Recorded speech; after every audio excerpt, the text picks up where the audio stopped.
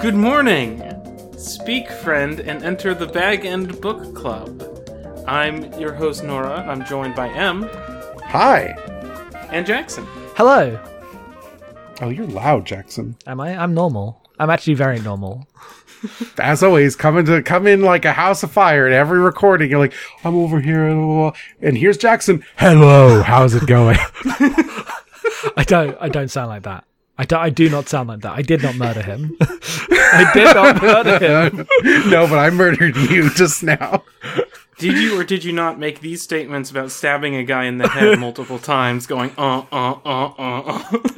I mean, this is the charmingly garrulous Bag End Book Club. Charmingly garrulous. We are here to talk about Tom fucking Bombadil. Autumn's not here, by the way. Also, yes. Let's just note that up top because we have not acknowledged it to be true. But Autumn has been stolen away by evil forces. by evil work. When I think about it, Autumn has gone west for this episode. You don't want that to happen. No, Autumn has gone to the west. That's Autumn's coming back. Yes. Unlike everyone who goes west, Autumn's coming back. The west is where the job is. Okay. I'm just saying, in the context of Tolkien, people go west, don't come back. Some people come back. No. No, not anymore. Not in the Third Age. I guess I don't know. Remember the rule we had about not spoiling Lord of the Rings? I know, but I'm just saying, no one who goes west comes back. This is the deep lore shit. This is the stuff you get into. This is the first thing on everyone's "Hey, did you know about Lord of the Rings?" Hey, did you know there's other continents? Hey, did you know when they go on the boat? You know what that is. Anyway, let's talk about what we're actually going to talk about. The Fellowship of the Ring, chapters 5 through 8. Let's just and get you're this off. always doing summaries. So, Jackson, would you like to tell us about these chapters? Sure. As we can say, let's just get this off of the pass. This shall be the single, hopefully, most boring episode of the Bag End Book Club. I told everyone, I'm like, if we make it through this, anything's possible, because nothing happens in these chapters. Nothing happens in these chapters. What are you talking about? Like, I know you are number one Tom Bombadil stan. I love Tom Bombadil, and I don't think I'm number one Tom Bombadil stan. I like Tom Bombadil just fine, but factually, in terms of stuff we care about and like thematic content to dig into, they walk around, they get lost, they meet Tom Bombadil, they get lost again, Tom Bombadil saves them from ghosts. The end. We covered everything. Okay, But so in these chapters, they walk around, they get lost, they meet Tom Bombadil, save them from a ghost, and then they go off as the end. The first chapter, what's it called? The fifth chapter. I don't have the name of the chapters here. A Conspiracy Unmasked, is that it? Yes, Conspiracy Unmasked. Conspiracy Unmasked, right. They get to Frodo's new house, and it is revealed to everyone that they know what's going on. Not only do they know what's going on, but like Merry's known about the ring since like before Bilbo came back. Came back? What? That doesn't work. That doesn't work timeline wise. But he says that he's known about it for ages, and he read Bilbo's book. Yeah. Before Bilbo left, I guess. Before Bilbo Yes. left. Yes. Yeah. So he's known about the ring forever.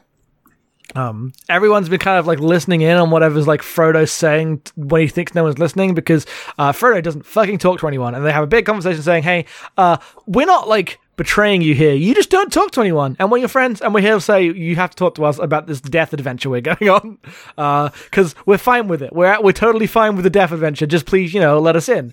And he realizes this. With you, by the way. Yeah, it's just a classic power of friendship scene, but in Lord of the Rings, and everyone's on the same page, and they go on the journey, and then they head to the old forest. And it's pretty dangerous in there, so Tom Bombadil saves them. And they head to Tom Bombadil's house, and Tom Bombadil's like, "Hello, I'm Tom Bombadil." And he is weird, and everyone's like, "What's up with this guy?" And then his hot wife's like, he's been around forever, and he is the master of these places. And he's like, and they're like, "You mean like God?" And then Goldar's like, "No! The fuck did I just say? He's just been around." And they're like, "Okay, sure. Can you deal with the ring?" And he's like, "Well, it doesn't really affect him, but no, he just kind of stays here. If you're going anywhere, you have to do that on your own time. Tom Bombadil stays where Tom Bombadil is." So they head off, and immediately, while they're in the Tom Bombadil's territory, he heads into the Dwight area and gets trapped by a ghost. Tom Bombadil saves Frodo, and then tells them, all right, you want to have a Bree? You want to go to the Prancing Pony? It's a cool place. You basically won't even realize you've left the Shire because there's still so many fucking hobbits around. And that's your main point of, that's your new objective marker. Off you go. And they head out on the quest. And that is all 4 chapters. But also, he gives them some sick knives. Yeah, he gives them some epic loot. From his stash, from his bank. It's not from his bank. He just robs. He Skyrim loots the entire barrow and lays it all on the ground because he wants to make a cheese wheel, a cascade. He does Skyrim loot the entire barrow. He just puts it all out on the ground outside after banishing these whites forever, and he's like he comes just this white, not the rest of the whites, just this one. Yes. Well, aren't there multiple ones in this barrow? I mean, the barrows, I assume, are meant to be long forgotten burial grounds. So while the one that Frodo was captured in, he goes in and clears out, there's probably dozens, if not hundreds of them throughout the hills. Cause there's the implication is there's a whole fallen kingdom here that no one remembers but him. So. Basically, Tom Bombadil turns undead and then gives everyone 6 swords. And he does not turn undead. He defeats undead. Well, he repels them into the cave and then blocks it up. And oh, you mean turn as in turn aside? Like the D&D thing, turn undead. I don't know. Not become undead. Okay. Oh, I'm glad there's a distinction there because what is the D&D activity turn undead? Well, you can't just throw these terms out. Okay, you know when you put up a cross and ward off a vampire? Yeah. That's what he does with singing. Yes, yeah, but I wouldn't call that turning undead. In fact, that's use a very different phrase. That's what that is. Okay, in D&D. Thank you for explaining because it sounded like you meant the other thing. Gary Gygax ain't J.R.R. Tolkien, so I don't give a fuck what he says. That's fair. The Hobbits are like, well, swords. We didn't even think we'd need those on our death adventure. We thought we'd just be running around and stuff. Just little guys. Just little guys, yeah. Also pointing out they packed 2 changes of clothes, one for summer, one for winter. And after the white dressed them all up in their, evil ghost armor, right? They're all wearing, the burial clothes of the whites themselves in, some weird, Blair Witch ritual that was about to happen that Tom Bombadil just barged into with his circus aura and dispelled. They're fine. They just get to run around naked on a hill until he's like, oh right, we have wool pants, and then put on their wool pants. Do you mean a Blair Witchual? No, I don't. God damn it. Now, do the hobbits know how to use a sword? Well, remains to be seen. I mean, they know how to cook, so they can chop stuff. I can chop an onion. I don't think I could stab a person. I mean, I give it a go. I understand pointy end at the person, but yeah, but if you know how to hold a knife, you know how to attack something with a knife. No, that's not true. That's that is hubris. that is the word said right before someone is run through. Dan Riker's voice. I could fight a bear. It was a wolf, and he could not fight either. I could fight a wolf. Look, I could fight anything. That doesn't mean I'll win. Yeah, fair enough. The important thing here is the hobbits leave Fatty Bulger to fucking die pretending to be Frodo. The book even mentions none of them knew the danger that lurked with someone who would stay behind to pretend to be Frodo. We don't find out what that is, but clearly he's about to be menaced by some black riders. Yep. No, Fatty Bulger's the horse. Oh, is it? Who's the guy they leave behind? I do remember this, but I don't remember. I thought it was Fatty Bulger. Maybe I was wrong. Fatty Bulger's totally the guy. What are you talking about? Fatty Bulger's the guy they leave behind. What? Yes. He's the guy whose place they stayed at last time. Oh my god. I thought Fatty Bulger was Tom Bombadil's Tom Bombadil's donkey is Fatty Lumpkin. I see how you got these confused. Oh. Not to be confused with the other donkeys, Sharp Ears, Wise Nose, Swish Tail, and Bumpkin, White Socks, My Little Lad, and Old Fatty Lumpkin, of course. Old Fatty Lumpkin. Okay, well, I see how all this happened.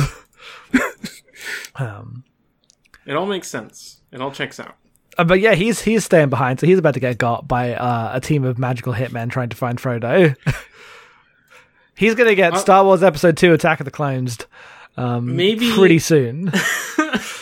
Maybe they'll just sniff him and they'll be like, it's not him. I don't remember what happens in this. I remember the movie version of a guy being menaced, but that's it. We don't talk about that here. Yeah, in the movie, I'm seeing an image here. It looks like he's just running away from the... Yeah, also there's not a whole thing of Frodo moving to another shitty house in the movies. Yeah. So one thing that these chapters have, that obviously the movies don't have, but is like something these books spend a lot of time on, is the idea that the Shire is not just like 5 houses, right? Which is just a reality of filmmaking that is, the Shire is thought of as a place and not like a small country. No, the Shire is a region with it's like multiple cities, like villages, not cities really. There's no cities, but... Yeah, they're not like a centralized with that, but it has multiple places that you have to like go between. Like leaving the Shire isn't like, I'm leaving town and going on the train. It is not the JRPG starter town. No, right. But that is like how it is thought of culturally, partially because of the movies. Yeah, because the Hobbit and the Shire sort of get conflated a lot. Yes. Because of the way that the movie shoots these things. Mm-hmm. Yep. So I just really like the ways in which it's like, no, there's this, and there's the Brandywine River, and there's all these different places, because Tolkien loves to world build, so he knows exactly what's like around the corner and all these places. And so I've enjoyed them. Like they've had a whole adventure so far, and they haven't left the Shire. Yeah. And still, they found like the ruins of ancient kingdoms and a weird man in the woods and like a ghost barrows. They're still in the Shire. Yes, and like they're about to go to Bree, and even for Bree, Tom's like, there's still hobbits there. It's not that far. Yeah. I have a weird question, and I don't want to talk too much about future stuff. But do they not find the trolls in? No, that's just a visual nod to the Hobbit. Okay. Yes, that's the thing you do when you're making Lord of the Rings and you don't think you're going to be making a Hobbit movie in 10 years and ruining multiple countries' economies. Yep. I do think Bree, we'll get there next time, I guess, but I do think Bree is supposed to be out, like it's on the edge or outside the Shire. Yes, no, they say it is outside the Shire in this, but they're like, they say that like there's still, like there's a lot of hobbits there in the place, even with the big folk. And the point is that, like, the idea in Frodo's mind and also culturally, but like those are similar things, is that Frodo's like, I leave town and then I'm in this foreign world. And that's not quite true. That's not how like borders work, especially in some of the Middle Earth where borders are not as like harshly enforced, right? There's no hard border between where the Shire ends and the other place begins. No. Because that's not how borders worked until the like 1900s. Yes.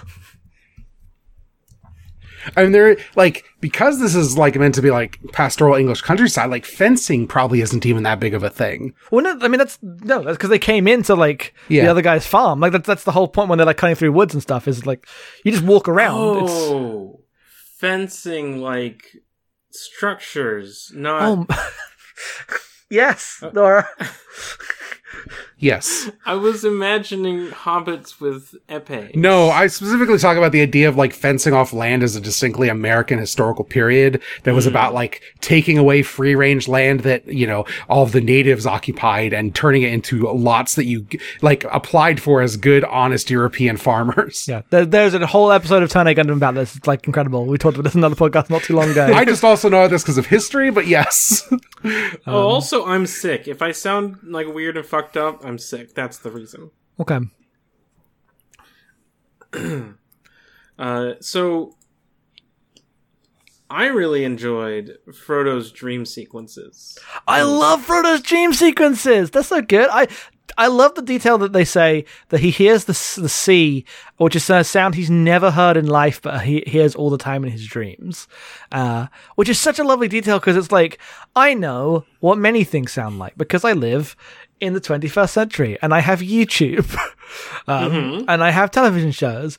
Frodo doesn't. Frodo doesn't know what the sea sounds like, and so it gives these dreams a like sense of like, I mean, how does everyone else? Is this what Frodo thinks the sea sounds like, or does Frodo's dreams, or are Frodo's dreams showing him what the sea sounds like? I have a boring answer dictated by having read the book before. So this is just one that lines up one to one as a boring solution. Okay, because I was like, this is like such a different vision of.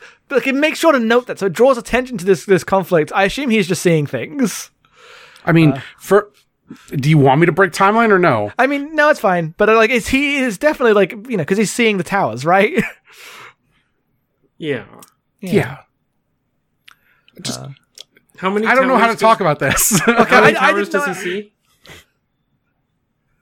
What? What? How many towers does he see? Not those towers. It's two. He sees 2 towers. Those towers.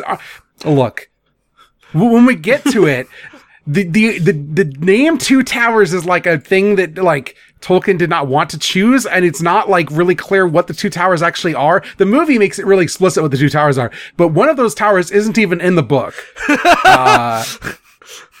Maybe both of them? I don't know if they actually go to Orthanc in that book. Might be in Return of the King. So, yeah, it's a nebulous, denotation. Yes. Well, you mean you can say, but like, I read this as like the power of this journey, like moving back through time in his dreams. Do you want me to tell you what the actual answer is? You can tell me what the actual answer is. This is imagery that will be like echoed in the final passages of the book. Oh, okay. Oh, when he sails west. Of course, it's that echoing back through time, not yes. Yeah, of course. The sea. So I was right, but I was like got the detail. Of course it was. I know enough about that stuff, but of course I should have put that together. Yep. I assumed that it was the ring giving him like, I'm looking at you vibes, you know? But that makes sense too. We haven't seen a ton of that with the ring yet, though.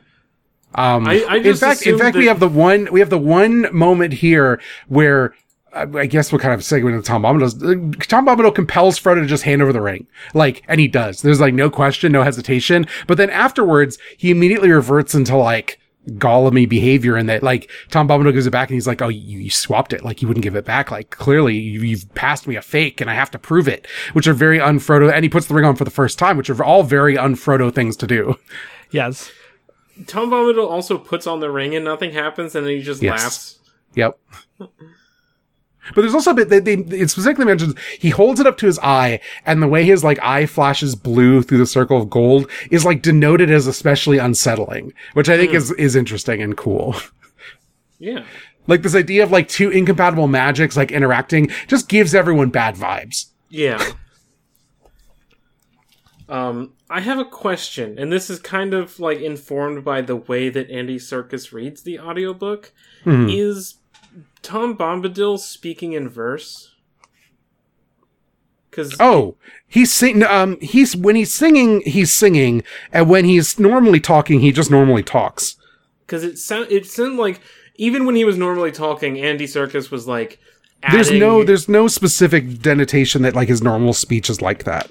Okay. In the book, like the verse is indented because that's how the verse. I just mean like counting syllables of the things that he says. Is he actually like speaking? No. Okay, because it felt like he was, because it seemed like he was constantly saying different things, but with the same intonation, with the same rhythm, in every scene, and it was like I couldn't tell if it was meant to be like this weird like every part of this person is this music, this song, like constantly, or if it was my imagination. Because no, he has a lot of verse like applied to him, and so does Goldberry, but both of them are also characters that just talk normally in the way the book is presented. Because Serkis kind of adds a little bit of a sort of a lilt to everything that Bombadil says, because he's always a merry fellow. Yeah. So I wasn't clear on that, but. Well, even the book's like, when he goes off to like find the donkeys, like he immediately disappeared, but you could hear the hay doll, the merry doll, like through the like hills, like echoing through the trees as he goes around. He's great. Yes, he is great. They talk a bit. There's a bit where he, like, when he is escorting them out of his lands, like, towards where they need to go, he's like, I could keep up with you. It'd be really awkward if I was just, like, running beside you like a magical man while you were on a horse. So I'm just gonna ride my donkey also. I just imagine him like Totoro, like, you know, like floating through the forest or whatever. He's like, yeah, it would be kind of awkward to have a conversation with you jogging next to your horse. Yes, I could totally keep up with your horse. Your horse sucks. But... There's a lot of, like, the way Tom Bombadil is portrayed here is, I think, really interesting of, like, how do I, like, specifically want to phrase this? In that we understand there to be something otherworldly about him. He is definitely some, like, unknown form of magic, at least to these hobbits at this point. Yes. And he's not presented as, like, a mystery for the plot. He just is. He's just over here in his weird situation. But he's also very normal, or that is to say, it is more like his weirdness and his magicness is juxtaposed against, like, the same mundane happiness that, like, other hobbits have. He's just having dinner, right? He's having dinner, he's greeting his guests, he talks about what's going on with Fatty Bulger, he knows what's going on with the people down the other way. He lives a very regular life, at least as Tolkien has constructed the regular life of hobbits, and they talk about the magic stuff as, like, different, like, burdens when they talk about what it means to be master of like the trees. And I think it was, like, positioning like all greater power gets you is more things to be worried about in the conception of what Tolkien is saying here. The ways in which he expresses joy and happiness and, like, engaging with others is the same as the people who don't have any of this, like, magic. That stuff is all identical. The magic, however, has given him, like, you know, he understands the forces of darkness, and that just makes him worry about it, right? It's all, like, burdens, and it doesn't actually change the way to live a good life, I guess. Which I assume is, you know, part of the whole thing. That seems in line with the Tolkien's whole thing so far. The thing about Tom Bombadil, though, is that, like, he's expressly, like, stated as he's been here forever. Yes. And not like forever as, like, a big number, but as forever as the concept of forever. He says, like, I saw the first, like, raindrop fall. Yes. Like, he was here when the world was made. And what that means, you know, we do not know yet. But he was there, and he watched it. And he's just kind of had this area, and, like, has this always been where he lived? It's not really clear. But this is where he lives now, and he understands it, and it gives him power in, like, the sense of almost like the self-actualized man, and not in like a Nietzschean way, right? Like, he doesn't have, like, dominion, but he is master in terms of, like, he knows the land, he knows the people, and that knowledge is absolute, and that he knows this land, and he's known it for 10,000 years, or however long Middle Earth's been around. And that gives you, like, a perspective and a power that you it's just hard to fathom if you're, like, a normal person who, like, lives and grows up and dies or whatever, right? Like, they walk through a field and it's the Shire, but he, like, stops on a fence and he, like, is sad about it. And they're like, what's he, like, they just mention that he was sad about it, remembering something from long ago. How long ago was that? Who knows? Seems like it was probably, like, centuries ago, but he still remembers something bad happened here and is like upset about it. The ghost that he expels might be someone he knew when they were alive for like, cause he's been here that long. It's just, like, an unfathomable amount of time. And the way he deals with that is by mostly being chill and eating good food and hanging out with his wife.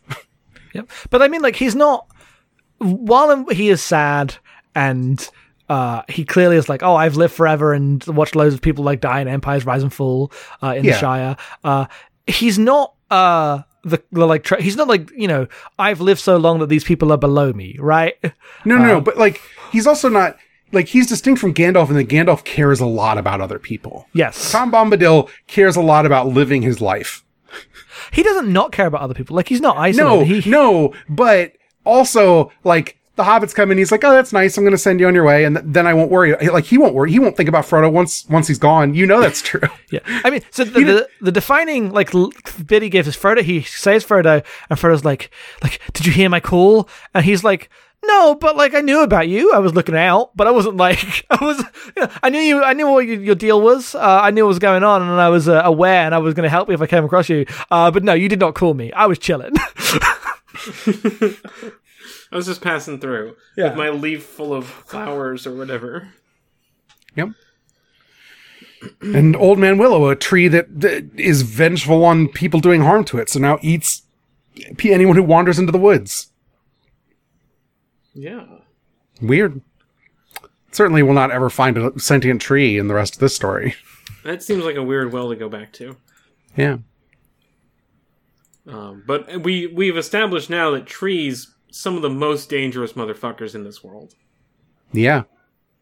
They're around. They live so long, and they just, they live on very different time frames and have their own secret forms of communication people don't understand. And you know what? Old Man Willow, I think he could take the Black Riders. I don't know about that. Just chomp them up. I don't know about that. Look, they're always sniffing stuff, and he's using his, sleep gas on the hobbits. I'm just saying, they might be extra susceptible to Old Man Willow. Do the Black Riders sleep? No, I don't think so. I think they're kept alive by magic. I don't think that they have sleep in the way that people do. Maybe they want to. And they'll be like, "Oh, yes, finally I can take a nap." I mean, and then it's munchin' time. One of the things about people afflicted by the ring is that they probably want to do a lot of things. They don't and won't and can't. Yeah. Yeah, that's true. Desires of the Black Riders beneath whatever the hell the magic is one thing, but I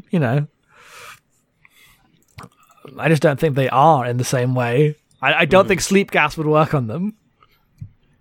You know what? I understand. Well, certainly in 6 weeks when Old Man Willow fights the Black Riders, we'll find out. Yeah, in the finale of the first book. Yeah. I mean, they both hate fire, so that's a nice equalizer there. Yeah. It's true. We covered the dreams. I wanted to make sure we talked about the dreams because they're really cool. There was something I wanted to say about Old Man Willow, but I don't remember. It was just really the way that they're moving through the forest, and it's very at every turn, just turning them deeper into the woods and away from where they want to go. And even when they think they're going where they want to go, they're actually not. When they got to this, there's this big hill that they go up on that's above the forest, and that's just surrounded by forest. And then they have to just go back down into the forest. It was just a really fun visual, because it mentions that it's like an island being a mountain under the water, and this one piece of land pulling out of this shifting forest that is responding when they start singing songs about how forests suck ass, and then the trees are crowding up behind them. It's just good. Yeah. It's not a particularly dense set of chapters, but I still enjoyed them. The thing about these chapters, even if not many these happen, I guess, but the visuals of all of this stuff is so cool. In the Barrow White part, the other three hobbits are all decked out in this funeral garb, and then they've got crowns, and they've got these white robes and everything, and they're lying down in a line. And there's this one long sword that's laid across all three of their throats. And it's just this really cool, striking image as this hand reaches out to grab the sword. It's just really sick.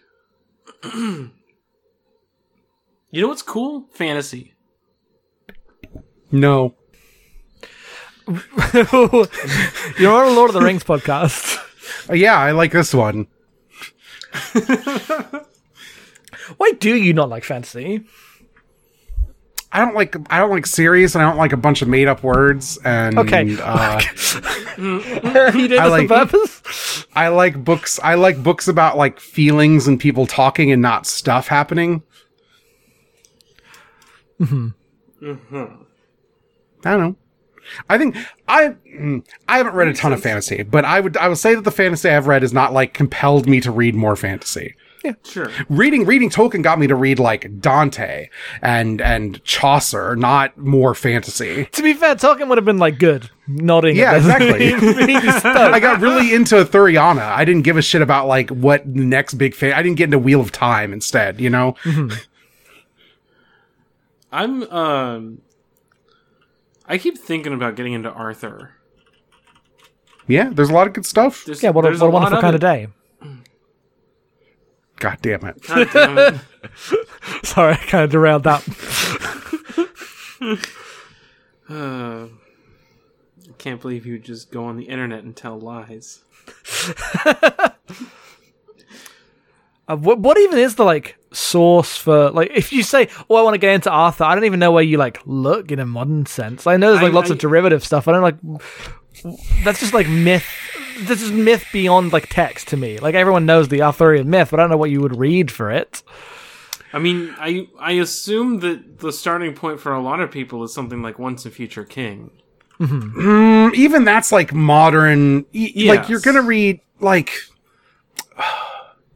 It's so hard because you're like digging shit out of like bigger texts. Yes. Right? Mm. But like you're gonna read like Tristan and Isolde, and you're gonna read L'Amour d'Arthur, and you're gonna read Sir Gawain. I did read Sir Gawain. I read that the other like because of the movie, The Green Knight. Mm-hmm. Mm-hmm. Yeah. And I read it like I'll read this and watch the movie. Then I read it and I felt no urge to watch the movie. But the poem was pretty good. You know what? I think you had the better experience of the two of us. Did you watch the movie? I watched the movie and did not reread the text beforehand, so I think you got the better. The text is pretty good. You know, they were fucking horny in Victorian times. So true. when they discovered that, they found it in an attic, and I'm like, holy shit, you got to read this. Yeah, it's weird because like it's really scattershot, and it's like multiple centuries worth of text, but also it's not that many texts because if you get too into the part where people had books, everyone was more like all that stuff had already happened and people were into it and they'd moved on to like, you know, weird Catholic stuff instead. Yes. So, it's not hard to do a general survey of Arthuriana. Mm-hmm. I'd probably started L'Amour d'Arthur, but that's what I started with, so I might be a little biased. That makes sense. I bought a copy of The Once and Future King as a child and didn't get. I've never read it, but like that's like a modern book, right? Like that. It's still pretty old, but yes, in the scale of like Arthur stuff, it's pretty modern. When was The Once and Future King written? 1958. It's pretty old. No. But not compared to, like, the French ones that you were talking about. Yes. L'Amour d'Arthur is written in 1485. Like, it's too big of a gap. You cannot conceptualize the difference. It's so big. Look, they're both old. No. You're doing this on purpose. But also, it's true. Something from the 50s is old. Not in this way. Not in this way. Not in this way, and you know it. When Tolkien got me... I wasn't around, it's all equally old. No, when Tolkien got me to pursue an English literature major, and that's really what happened to me, as I got really into this shit, and I was like, this is what I'm going to do. My focus would have been European texts pre-1860, I think was the major program there. And that's like kind of my cutoff for like modernity. It actually, I would probably say like, you know, anywhere in the mid-1800s kind of counts, but anything after that is modern. Everything in the 1900s is modern. Everything in the late 1800s is modern. I go on from Nora. If I said early modern literature, when are we thinking? Give me an era. Give me some names. Early modern literature. Yes. I mean, I would. Like the 30s? No, this is like Shakespeare. Well, that's different because you're talking about English literature specifically. Yes, I know. I understand. Yes, I understand. People use the word modern a lot for a lot of different things. I'm saying that when we talk about literature, it has a different context when you talk about video games. I would say that globalization to me marks like a modern conception in a world with like the telegraph to me marks where books could be published globally to me marks the line. But it is a line that is much disputed in different fields. So, like English literature specifically has like Old English, Middle English, Modern English periods that are not the same as like if you're talking about world literature, what counts as modernity. Yeah, but that's true. Basically, I guess like if I say something is modern, I guess I mean that, but for the internet. What? Like in the way, like in what you were saying about the telegraph, but for the internet. If that makes sense. Okay, it does, but it comes across a little bit as when I was born. I was born before the. Was I born before the internet? Yes. No. Sorry, no. You're my age. Internet. Where did it come from? This is ceased to be a podcast. Oh, it is definitely still a podcast. Anyway, what were we talking about? Oh, Arthuriana, right. Everything about fantasy novels just gives me the vibe of people who think that the Ren Fair is cool and that magic systems are interesting, and I don't believe either of those things. So, magic systems can be interesting. I don't care. That's not why I come to books. Alchemists. Yeah, you know what I don't care about? The fucking rules of the magic system. Okay, literally nobody shuts up about how good the rules of the magic system are in Full Metal Alchemist. Care. So I guess in that case, it's fine. You're excused. I care about a story about like people trying to combat fascism when they can't see past it. I do like that. Ask me anything about Full Metal Alchemist. No, because Jackson's going to read it. Yeah, I'm going to read it. Anyway. Just fantasies. Just reading Tolkien is an aberration. Me being into it to me is an aberration. And maybe someday I'll go and read a fantasy novel that really knocks my socks off, but it hasn't happened yet. I think that it's cool when there's a wizard. Yeah, I don't have any affection for wizards. I think it's cool when there's like a lady whose life is falling apart. So that's the kind of books I'm reading. I mean, that's a lot of fiction. I know it is a lot of fiction. So great news. I'm well fed. Don't worry about it. But like my interest in like, I'm like, I want to read like the fucking MFA books. That's where I'm at. Like I have a very different diet of fiction that I like. Mole Fettle Alchemist. No. I don't know what MFA means. Wait, Master of Fine Arts. Come on, you ruined it. No. No time for this kind of tomfoolery. No. No, this isn't about tomfoolery. This is about Tom Bombadil. Oh, sorry. Tomfoolery is a different guy. Yeah. Tomfoolery's wife's not as hot. No, not nearly.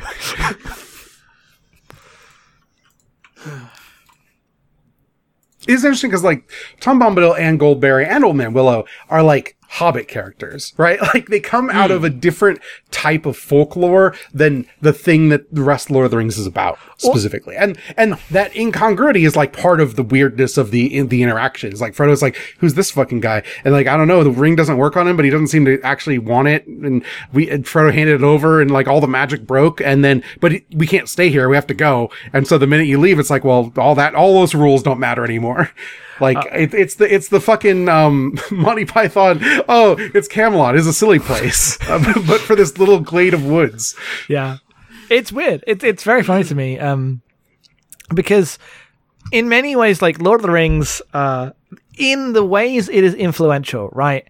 There are just an entire genre of books that are essentially what if you took the hobbits out of Lord of the Rings. Everything, like the rest of the fantasy stuff builds on like the elves and the people and the kings. Like it's all lines of kings with various lines of betrayal and having to live up to your whatever. And then it's like the greedy dwarves is everywhere and the like mysterious elves who are like really cool but like secretly evil. And those are the things that like nerds pulled on. And the hobbits themselves have not really, I feel, saturated it into the rest of it, even though they're like the thing that holds all of that together. That's like the point of these stories in the Tolkien world. Yeah. I have a conclusion, but it is interesting. That is interesting. Nobody, people are not ready for little guys still. Let them know about little guys. I mean, look, hobbits aren't cool. So if you wanted to have like a cool story about a guy with a magic sword, he can't be a little guy. That's true. Do we have anything else? Or are we just kind of circling the same points? As we said, the loosest and weirdest episode of this podcast, Autumn's going to come in and be like, what the hell were you guys talking about? I think this was just some good book reading. I had a great time. Yeah. It was totally good book reading. Just, not the most dense podcast text. Yeah. Sure. No. I mean, that's fine. No problem with that. Like I said, this is the death spot. There's nothing going on, right? Yeah, we're chilling. Is the next episode going to be the end of book 1, or do we have another one after that? I don't know how long book 1 is. Next time, we are reading chapters 9 through 12, which will bring us to the end of book 1. Awesome. Cool. Yep. The 6-book break makes so much more sense than the 3-book break. It's honestly ridiculous that Lord of the Rings is 3 books. It's just not 3 books. It just isn't. The original plan, if I remember correctly, was to publish as 1 volume, but paper, it was just too expensive. They're like, no, we'll cut it into 3. And he's like, what about 6? Like, no, that's also too expensive the other way. So it'll be 3. And he's like, okay, fine. And he labels the books differently. Like, he lets you know when you're in book 1 to 6, but culturally that's not, there were 3 books on the shelf. There are 3 movies. Yep. There have been 3 plus or 6 plus appendices volumes published since then. Absolutely. There've been loads of different versions of Lord of the Rings, but I mean, like, for the default vision of what Lord of the Rings is, it is 3 books in the culture. Yep. It's interesting to think about how if it was split into 6 books, the first one is not called The Fellowship of the Ring because there's no Fellowship of the Ring yet. Yeah. Do the 6 books have names? I don't actually remember. Not in my copy. Oh, they have names. I'm just like, yeah, okay. So there are, book 1, the ring sets out. 2, the ring goes south. And then we'll get further in. The treason of Isengard. The ring goes east. The War of the Ring. The end of the Third Age.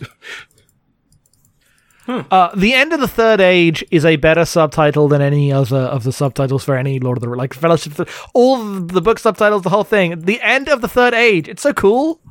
Yeah. Well, went with Return of the King instead. Return of the King. I mean, you can't you can't actually subtitle the book that because you don't you look at it and what's the Third Age, but you have to be bought in to care. Well, it is book 6. Yeah, so at that point. Yes. But also, the ring sets out is not exactly like a...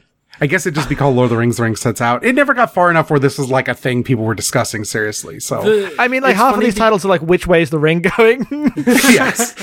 It's funny because the original, like, Dragonlance Chronicles trilogy was reprinted in half-size volumes as 6 books and like given like YA covers at some point, but like YA before the YA like genre really cemented, so like looked more like almost a kid's book.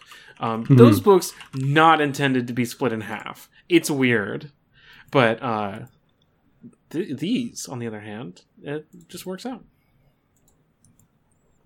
Also, I remember I said that I had read and reread these books a lot as a kid. What I'm really remembering is that I read and reread The Two Towers and Return of the King because they have better fight scenes. And I did not read and reread The Fellowship of the Ring because... when we get to those books, I will ask you to point out to me where the fight scenes are. The scenes where they fight. I mean, you've come a long way because now there's nothing more you love than like little weird guys. I love weird guys. What if there were some little guys? Is like the peak of fiction to you? There could be big guys. Big guys, I guess they just have to be notable guys. Yeah, they gotta be guys. I don't know if there are any guys in the other books, but there's some guys in Lord of the Rings. You got some guys. There's some guys. I don't think I'm going to be Denethor posting, like that's fucking me. I'm Denethor posting. I've been Denethor posting the entire time I've known them. You don't understand how much I was like. Someday we're going to get to talk about Lord of the Rings, and I can talk about how Denethor is the most interesting character, and the movies fucked him up so badly. I'm still bitter about it because John Noble's a great actor. Well, what if he was just like, I'm the evil guy, and then he teleported? Fucking hate super it. Speed. We'll get there. We'll get there. We'll get there. But for now, super speed. He runs so far. He runs so far, and he's on fire, and he's wearing like a huge coat that's like drenched in oil. It's bad. It's not like they don't set up the geography of how far he runs in the movie. There's like a little bit of fudging. No, he runs so far. He runs so far. He runs out of the hall and around the square and down the spire. We'll get there. Yeah. Where can people find you online? You can find me on Twitter at EM_being. You can find all the podcasts that me and Jackson do at abnormalmapping.com. We recently put out a repertory screenings about, Waiting to Exhale, which I thought was good. And we're about to do, I don't know how we're going to cover all the movies Destiny's watching for horror, because I'm watching a bunch with her. There's going to be a long segment 1 next repertory screenings. I'm watching a lot of horror movies. I'll just show up 20 minutes late. Honestly, I thought about just recording it with Destiny like beforehand and editing it in. So. Jackson. Yeah. Where can people find you online? You can find me at headfullsoff on twitter.com. You can find the other podcasts that me and Em do at our Patreon. So I just suddenly realized, wait a second, that was backwards. It's so funny to me because I just wait for you to see if you actually figured out how to do the second half of these plugs. Never. Not on your life. What do you I got that one right. I totally nailed that one. Fuck off. Yeah, no, smooth as silk. Wow. Can you be like the Frodo's friends and be like, oh, I'm supportive? No, fuck you. Imagine if we're like Boromir and Faramir is what we're like. Anyway, patreon.com/abnormalmapping if you would want to support me and Em's podcast. You can find the Great Gundam Project for $1 a month. We are going through Turn A and Planet Test right now. We're going to finish that up soon. And soon, like in about 10... Ooh, not like a little 8 weeks, 6 weeks. I don't know. Soon we're going to be in Gundam Seed, so watch out for that. But it'll be great. What's the worst that could happen? The show's bad. That would be bad. I would love it. If the show's boring, that's different. But the show's bad, that's good. So long as it's more interesting than we've only well, you know what? We had the entirety of G Gundam, but we've only had like maybe 12 bad weeks total the whole time. Like the Energy We've been doing Gundam, yeah. Because when Gundam's bad, it's bad in really interesting ways we can get into. It's really only like the end of not the end, but like the very end is fine. But the back stretch of G Gundam and then like the last 10 episodes of Wing, that's that's the disaster. I had to shotgun 25 episodes of G Gundam to be on that podcast, and I was that's a bad show. It's Nora. A bad show. That is a bad show. Shouldn't have done that, but you know, you don't. Hey, now to talk to your friends, you don't need to do that. That's so true. I just get to read a good book. So true. I could just DM you, I guess, but you do. You do Jackson, DM me. Yes. Where can people find me online? Whoa. I can find you at Neither Nora on twitter.com. You can find the podcast that Nora and Auden do at exportord.io, various podcasts there. You can support them on Patreon.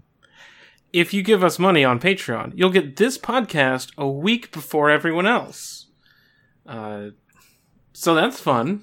Yeah. You'll also get my Marble Hornets podcast I do with Olivia, called Back to the Ark, which is like a 5-minute twice a week Marble Hornets podcast where we just watch Marble Hornets and talk about the spooky guys in Marble Hornets.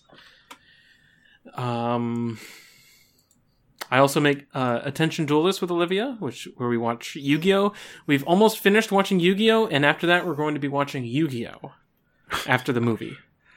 Everyone's been waiting for you to stop watching Yu-Gi-Oh! And start watching Yu-Gi-Oh! I know. We're so excited because we just keep seeing little clips of the dub. And we're like, damn, I can't wait to fucking watch Yu-Gi-Oh! You're not Are you watching the dub for Yu-Gi-Oh? I thought you were. Absolutely. We have had this argument in the group chat already before. But I thought you were already committed to... This was only a season 1 gimmick? So I must have wiped this from my memory. Whatever. It's fine. I won't have this argument again. We're watching season 0 in like subtitle because that's the only way that it exists. But we're watching Yu-Gi-Oh! Itself, like the main popular show, dubbed. Okay, well... neither of us sign off on this. Thankfully, we're not on this podcast, so it doesn't matter. Yeah. You should listen to Batman. Gotham City Limits. Me and Autumn do it. Export.io/Batman. That one also you get a week early if you. Yeah, you get it a week early. The schedule's been a little weird. Autumn's been having work trouble. Obviously, not here today. But it will continue. Don't worry. Our desire for Batman has never ceased. No, this is not like a me trying to do James Bond situation. This is just a work hell. The schedule's bad. We're recording about. On the day this episode goes up for patrons, we'll be recording our Batman Returns episode, unless something else happens. But if that's the case, then a certain retail chain of fast drinks will be my enemy once again. Once again. That is going to bring us to the end. Thank you, Jackson, for helping me with my plugs. I just wanted to see if I could spring that on someone someday. Jackson did better with your plugs than they did with my bit. So I've just been thinking about, who can I just drop that on? Why the fuck? Am I, seen as eminently bullyable? Is it not self-evident? If I said where can people find me online? They'd say go fuck yourself. I would just do it, and I'd do a damn good job. Thank you very much. No, you did a good job. I was more laughing you did such a poor job with our bit. Because we do our bit a certain way every time. One of those is asking you to do something, which I can just do things, I can improvise, but the other thing is we do a set. End this fucking show. What are we talking about? Frodo. You see the shit I have to put up with? Read for Ruin and the Red Dawn. Yeah, I'm going to do that again. Until next time, read for Ruin and the Red Dawn.